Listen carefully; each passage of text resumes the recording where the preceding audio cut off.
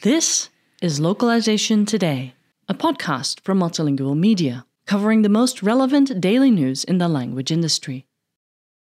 Canada is experiencing an interpreter shortage. Unlike other instances of interpreter shortages that have been reported in recent months, this one has not yet been linked to low pay rates.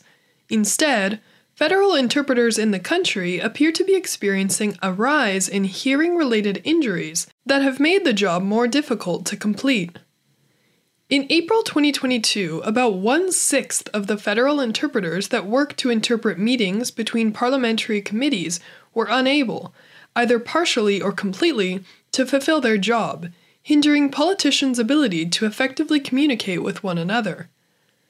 According to a recent report from the Canadian Broadcasting Corporation, CBC, the rise in hearing problems appears to be correlated with the shift to virtual work in 2020, suggesting that poor audio quality could be causing hearing damage due to acoustic shock. Acoustic shock is typically associated with sudden, loud bursts of sound that can cause symptoms such as ringing in the ears, tinnitus, nausea, headache, and sensitivity to loud noises.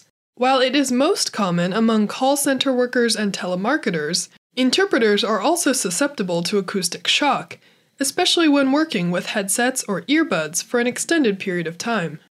A 2020 study showed that about more than half of Canadian interpreters report experiencing acoustic shock, ranking it as the 13th least safe country for interpreters, at least when it comes to hearing safety.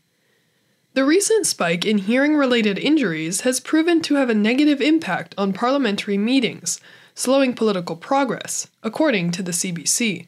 "We have to care for these people so that we can function," said Canadian Senator Claude Carignan in an interview with the CBC.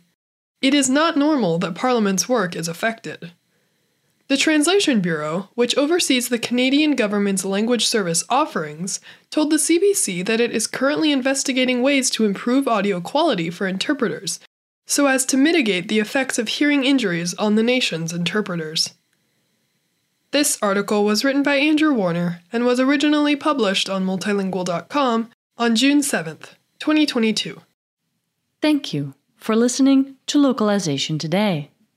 To subscribe to Multilingual magazine, go to multilingual.com/subscribe.